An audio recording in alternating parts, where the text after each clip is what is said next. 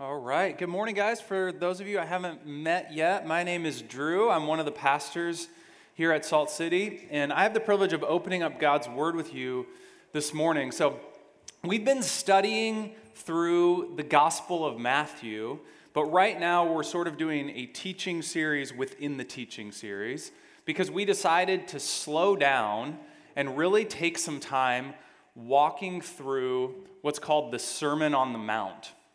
And basically what we've been seeing Jesus do in the Sermon on the Mount is to reinterpret the law of God for us. And what we're going to see this morning is that the law of God isn't what we normally think it is, or it's not in a category that we normally think in. And so one way that a lot of people see the law of God is they see that it has a lot of loopholes in it. And so they sort of think that the law of God gives you a license to do whatever you want to do. It's not that exacting. It's not that scrupulous. I can kind of do whatever I want to do. The law gives me a license to sin. The other way of interpreting the law of God is that people think that it's sort of a performance standard. And so here's God's standard, and so those of us who are achievers in the room think, I can meet this standard. And those of us who tend to be more self-pitying in the room think, I could never meet that standard. And so there's this idea that if you're good enough, you can work your way to God through his law. And what Jesus actually does is at the same time, by unpacking what the law of God really is he debunks both of those things. He says it's not a way to perform your way to God, and it's not a license to sin. The law of God is a call to be like God, and specifically to love like God. And so what we're going to see from the passage this morning is that God's law is love. God's law is love. And we're going to see three ways to practice the law as love. So the first way that Jesus said, very countercultural and counterintuitive, first way to practice the law as love is don't resist evil people. So we're looking at Matthew chapter 5, and we'll start with verses 38 through 42. So Jesus said, "You have heard that it was said, an eye for an eye and a tooth for a tooth. But I say to you, do not resist the one who is evil. But if anyone slaps you on the right cheek, turn to him the other also. And if anyone would sue you and take your tunic, let him have your cloak as well. And if anyone forces you to go 1 mile, go with him 2 miles. Give to the one who begs from you, and do not refuse the one who would borrow from you." So Jesus is using this construction throughout the Sermon on the Mount, where he states what is being said in his day, and then he says, but I say to you. You've heard that it was said, but I say to you. The interesting thing about this particular passage is that Jesus directly quotes the Old Testament. So he said, you've heard that it was said, an eye for an eye and a tooth for a tooth. And immediately, everyone in his audience would have known that that's a quotation from Deuteronomy chapter 19. And so some people have said what Jesus is saying here is that he doesn't really agree with or believe that the Old Testament law applies to us now. But what Jesus is really doing, if you dig a little bit deeper into the context, is he's debunking the interpretation of the religious leaders of his day. And so what the religious leaders were doing is taking that statement completely out of its context. Because if you flip back to Deuteronomy 19 and you read the statement, an eye for an eye and tooth for a tooth, what you discover is that that statement is made in the context of the courtroom. So God is giving instruction to judges. He's giving instruction to the magistrate. And he's saying when somebody comes to a court appointment, I want you to judge them in this way, an eye for an eye and a tooth for a tooth. In other words, the whole purpose of the command was to keep people from retaliating against each other. It was to keep there from being sort of this street level justice where somebody punches you and you punch them back. God was saying, let's take this into the courtroom, and here's the way I want things handled in the court. I don't want there to be excessive punishment toward wrongdoers, but instead, I want there to be just laws in place.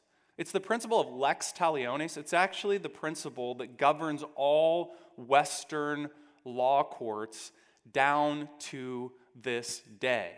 It's that a just punishment is given to fit the crime. So the way that we say it in street language is the punishment fits the crime.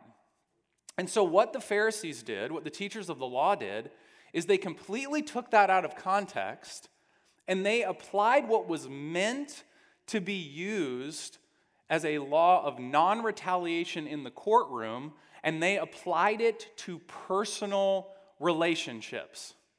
And so they would say to people, this is how personal relationships work.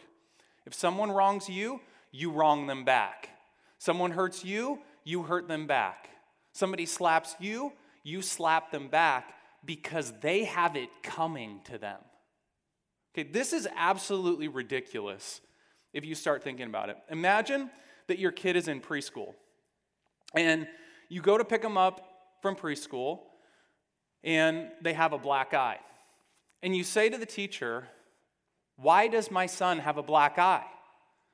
And the teacher says, well, I studied law at Harvard, and there's this principle called an eye for an eye, a tooth for a tooth.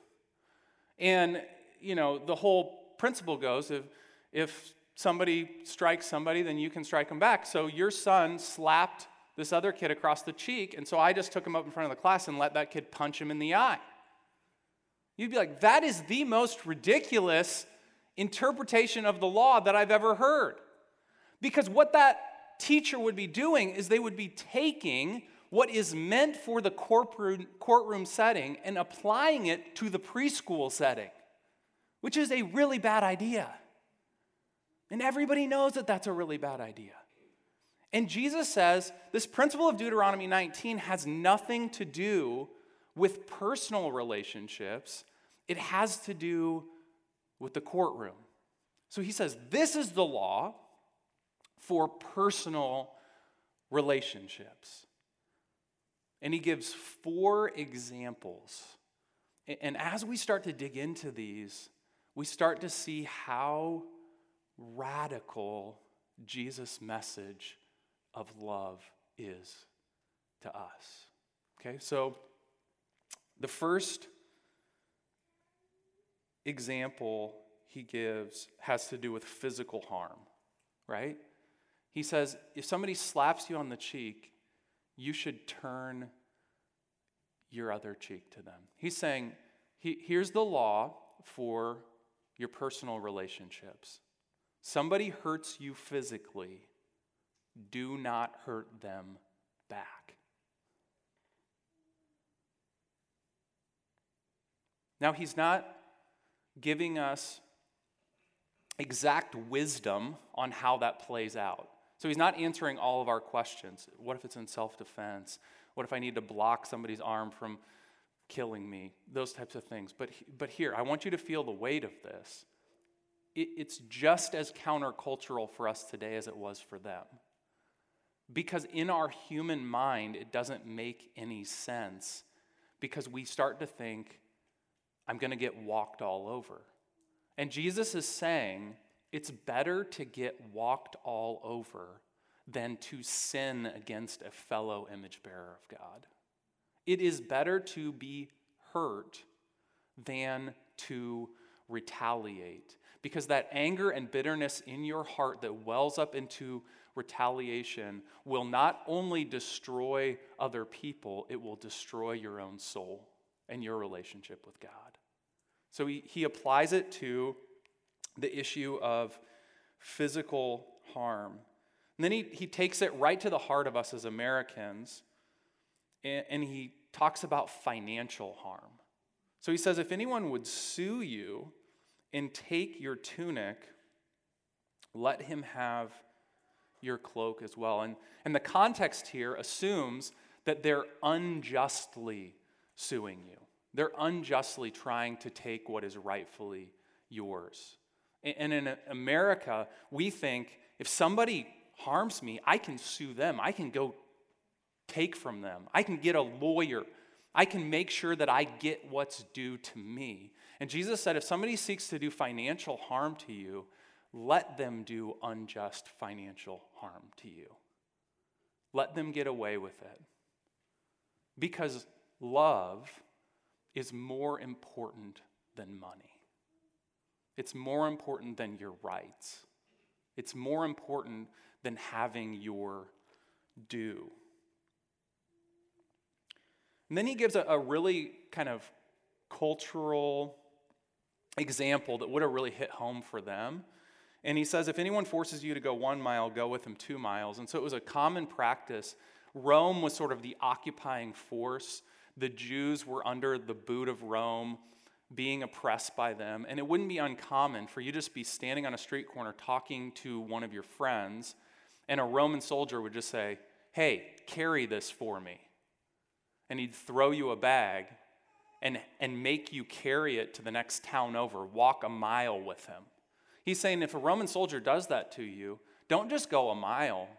In your heart, be willing to go 2 miles. So in other words, he says, okay, when it has to do with physical pain, when it has to do with money, or when it has to do with somebody asking you to do something that is completely unreasonable to serve them, don't retaliate against them. Instead, love them. Love them in a way that seems ridiculous to you. And then the last one, he says, give to the one who begs from you, and do not refuse the one who would borrow from you. So here's what Jesus is saying with that in our cultural vernacular. Give money to a homeless person who you know is going to spend it on booze.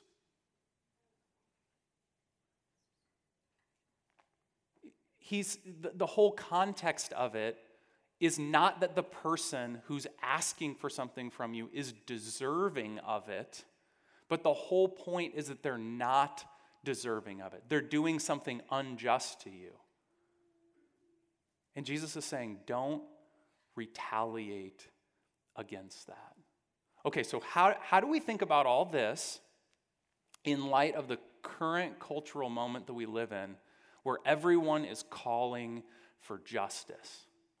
Because this seems to be calling us to become oppressed or risk being walked all over by the society. And we need to zoom out for a minute, because I don't want you to interpret what I'm saying that way. Now, I do think we take Jesus' words at face value here, and we don't retaliate. There's no animosity in our hearts as Christians. We respond to unjust treatment with love, but that's in a greater context of the Bible. And the reason that we can do this is because God has appointed justice to be done temporarily and imperfectly by the state, and ultimately by God in final judgment. So let me add a couple passages to the context here. So the first one is Romans 13, verses 1 and 2.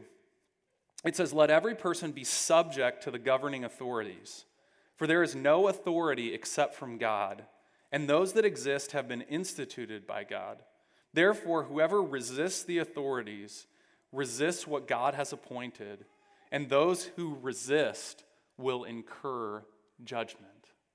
So in other words, we're not to dole out retribution in personal relationships, but we are to entrust the state with doling out just retribution. In other words, in personal relationships, our motto is not an eye for an eye. It's do not resist the one who's doing evil to you. But in the courtroom, The motto is an eye for an eye because criminals deserve to be punished. So in the whole context of the Bible, the reason that we don't have to retaliate in personal relationships is because we believe that the state has been instituted by God. Okay, that's the first thing. But again, our question is, but the state does that very imperfectly, and criminals get away with crimes all the time. So what do we do with that? And the second answer is very important. It's found in Romans 12, verses 17 through 19, and it's that God does ultimate justice. So it says, repay no one evil for evil, but give thought to do what is honorable in the sight of all. If possible, so far as it depends on you, live peaceably with all.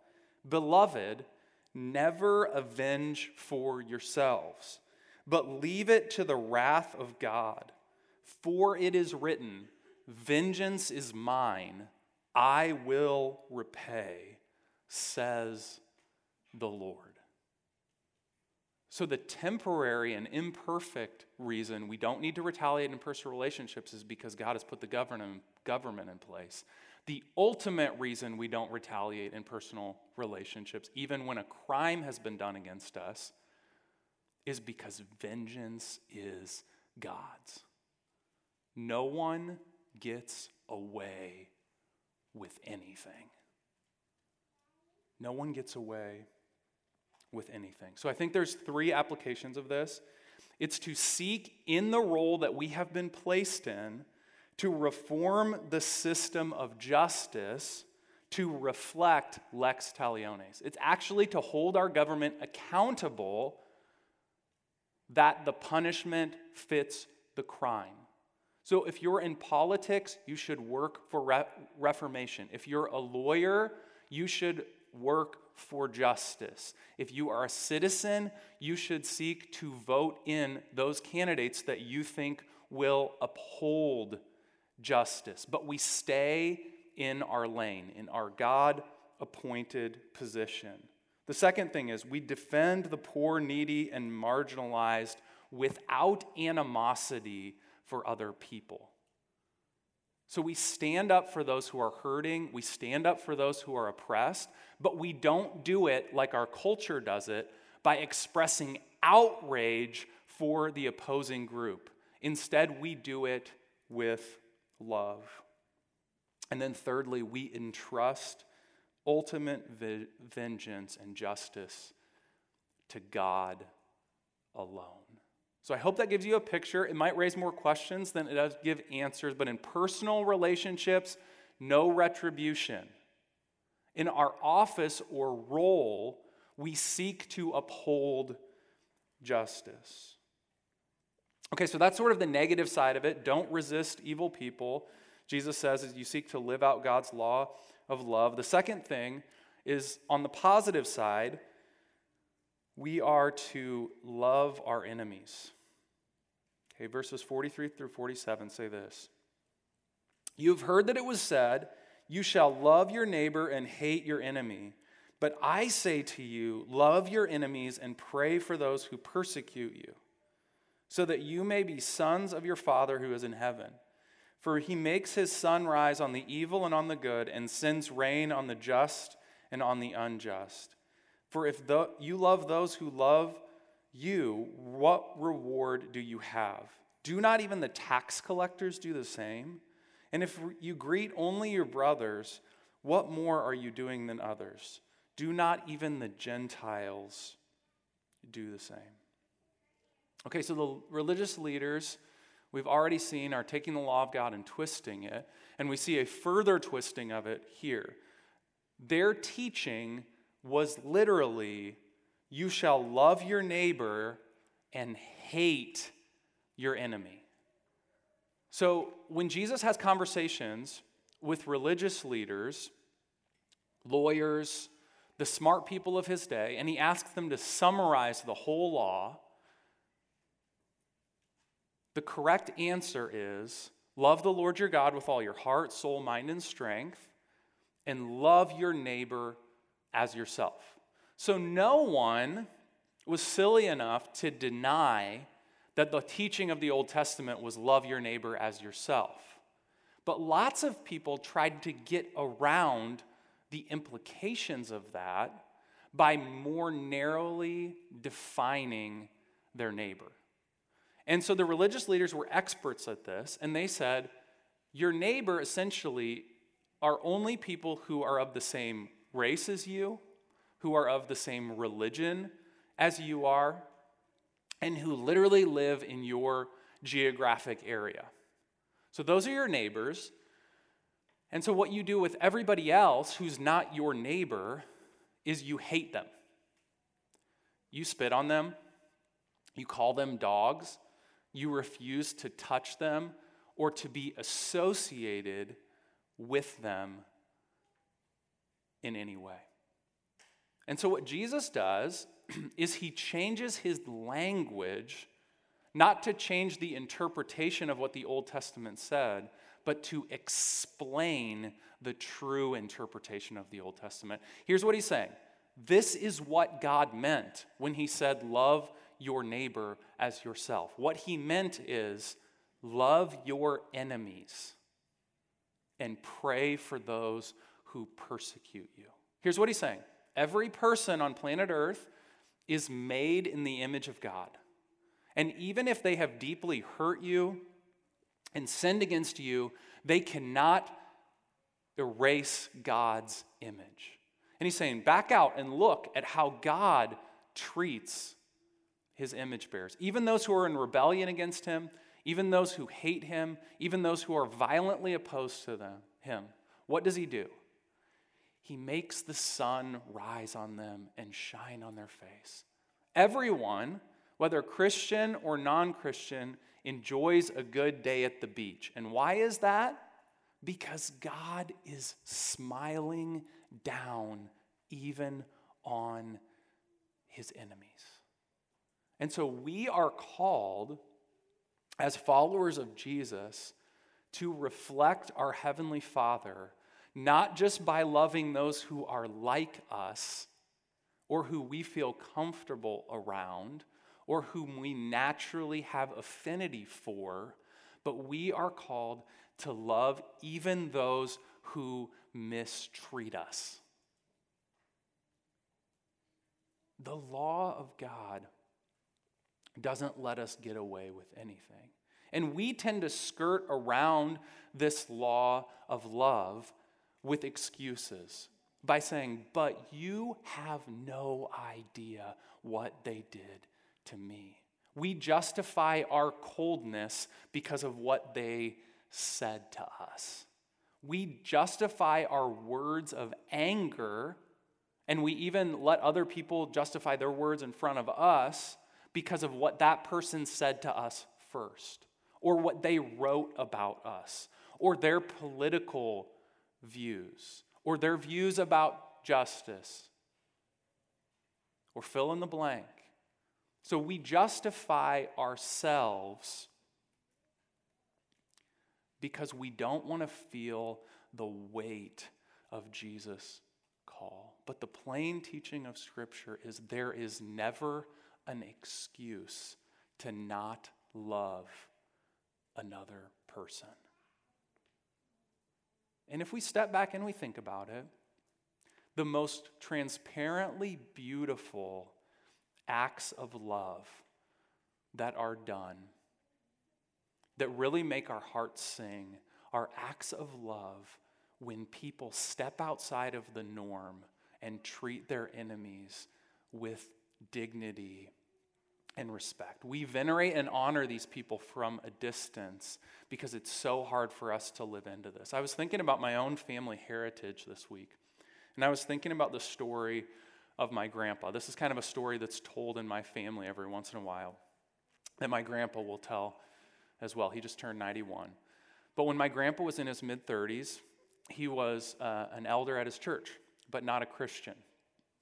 And the church didn't teach about salvation through grace. It taught basically salvation by being a good person. And so my grandpa thought of himself as a good person. And he was a farmer, and he had a neighboring farmer who started off, they kind of did small offenses at each other, and then it basically turned into, over the years, into a feud. And they didn't speak to each other, and when they saw each other, they had choice words for each other, and just there was tons of animosity. And so my grandpa would have considered this neighboring farmer an enemy. And so at one time, my grandpa was in a church service, and they had like an evangelistic group come into their church. So again, my grandpa's one of the leaders of the church. The evangelist gets up and shares the gospel, and my grandpa says, "I've never heard that before." And says, "I think I'm going to put my faith in Jesus." And so he puts his faith in Jesus. And my dad was a really little kid at this point, and he remembers that the first foundational and fundamental change that he saw in visible form in his dad is that he, after coming to know Christ, walked over to that neighbor's house, knocked on the door, and said, "The feud's over. I'm sorry. I have been wrong. I have not loved you the way that my God calls me to love you. Will you forgive me? And I'm extending forgiveness to you." It's such an elementary principle of Christianity, but I want you to really think about this. Examine yourself right now. Do you have enemies? Is there those people in your life who you don't associate with, who you feel superior to, who you're smug around? Are there people in this room who you can't stand to be around because you're running this narrative through your head, but you don't know what they said to me, you don't know what they've done to me? Is it your parents? Is it someone in your family? Is it a high school classmate? Maybe an elementary school classmate. There's something you're just holding on to and you can't let go, and it's become like this cancer inside of you. In fact, that bitterness is bigger inside of you than the Spirit of God because you've left it unchecked for so long. And I want you to hear Jesus' call to you right now as a call to walk in freedom. You can unburden yourself from hatred and be filled with love. But here's what it's going to feel like. This is what it always feels like. Let me warn you about this. You are going to walk into the conversation dragging your feet. I don't want to do this. Like the hatred, it's probably going to get worse before it gets better if you actually decide to do something about this. You're going to walk into the conversation dragging your feet because the part of the reason that you hate them is you feel that they're like 99% wrong and maybe you're 1% wrong. And so to go and humble yourself and to apologize for your hatred is going to feel like death. So you're going to walk into this conversation dragging your feet, but here's what's going to happen. You're going to walk out singing for joy. The freedom and the release will come on the other side of your obedience. And Jesus is asking you to jump off this cliff. And what he's saying is, I'll catch you. But you have to trust me because it's going to feel like the most unnatural thing in the world to begin to walk in this way. But his commandment of love stands even for your enemies. Okay, we're convicted already. We're about to get punched. All right, this is about to get crazy. All right, here's the last thing that Jesus calls us to do is to be perfect. To be perfect. Here's how he summarizes what he says. You therefore, so on the basis of everything that I've said, I want you to understand what I'm saying. He says, you therefore must be perfect as your heavenly Father is perfect. Okay, now here's one way that we begin to feel this. God is calling me to be something that I could never be. Because when we hear perfect, we hear rightly That God's standard for us is moral perfection. We are to be flawless, blameless, and innocent. God does not lower his standard. He is perfect, and he calls us as his image bearers to be perfect.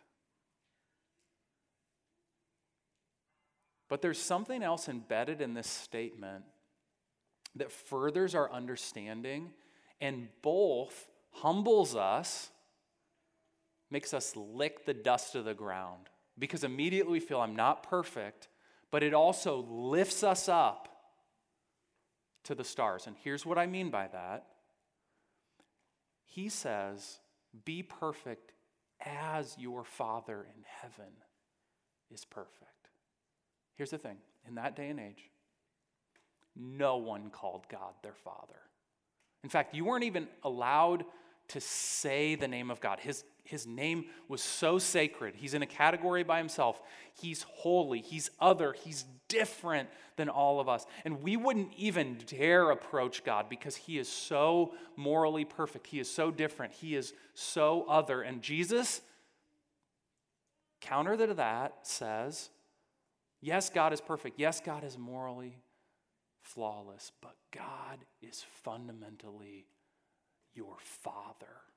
He's your dad. He's saying you've got this relationship with God like a dad. And the most natural thing in the world is for a child to reflect their dad. And here's what he's saying is true about your dad. He loves you even though you have made yourself his enemy. See, when God calls us to love our enemies, and when he calls us to not resist those who treat us unjustly, he is calling us to reflect the attitude that he has toward us. So here's the foundational reality that undergirds this call for us, is that God lives this out perfectly. You have rebelled against him. You have sinned against him more than you ever know. And the law of God will expose that and bring it to the surface. But when we recognize that the law of God is a reflection of the character of God, what we realize is that God is not fundamentally mad at us. He loves us. And he sent the one who spoke these words not to condemn the world, but in order that the world might be saved through him. So God's perfection, when you think of God's perfection, here's what I want you to think. Not just morally flawless, but the one who perfectly overlooks our offenses. The ultimate gentle Father.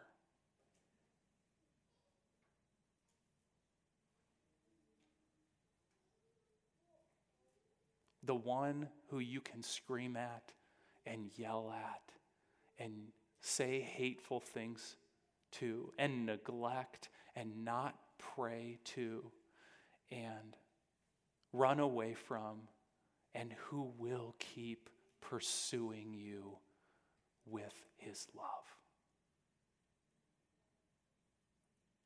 So here's the decision point for all of us. Will we accept God as our Father? Will we stop believing that he is against us, that he's out to get us, and believe that his law is love?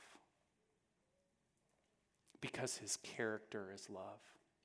That he wants what's best for us. That he's not a killjoy, that he's not trying to ruin our life, but he is actually trying to beautify and change our lives, that he's trying to free us from bitterness and unforgiveness. Guys, you know what the most amazing thing about final judgment will be? It's that all of us, when we think final judgment, we immediately think gloom and doom. And we start to get afraid because we know that we can trick the people around us, but we can't trick God. But here's going to be the biggest surprise about heaven for us as believers, is we're going to come up expecting a throne of judgment, and God's going to be like, hey, welcome home. I've really missed you. I love you. Come here. Let me give you a hug. I'm like, what? Are you kidding me? Is this a trick? And God is going to just invite us up. He's like, hey, you want to sit on my lap? Let me give you a hug. Man, life was rough, wasn't it? Golly, you made it. Isn't that fantastic?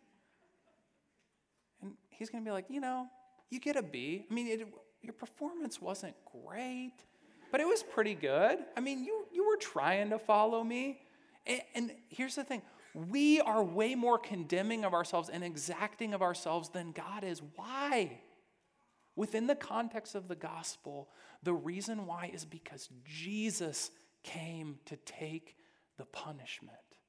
It's not that God is not a God of justice. It's that his wrath has been diverted on to Jesus. Jesus took all of the punishment for your law breaking. So all God has left for you, if you will trust in Jesus and believe that that's the punishment that your law breaking deserves, if you will trust in Jesus, all God has left for you is gentle and fatherly love. Yes, it involves discipline sometimes, but he is more gentle than we could possibly ever imagine. So would you stop hiding? Stop pretending.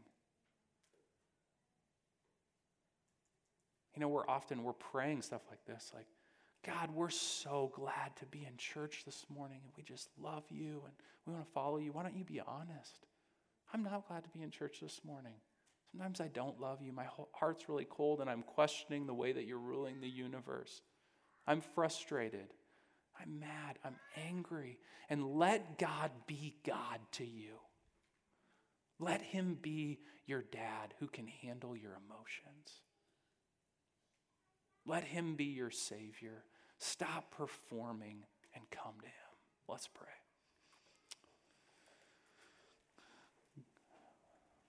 God, it's amazing that even your law leads us to your grace. That even this call to be perfect as you are perfect leads us back to your heart. And God, it's amazing to see your heart. We have lied about you.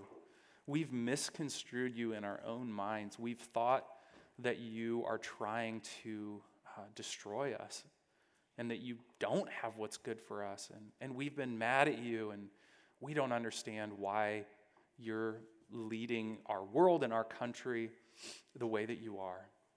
But God, we can see in these moments of clarity that you are gentle and kind. Would you just draw us back, God? Help us to stop believing the lie and to believe the truth that you love us. In Jesus' name, amen.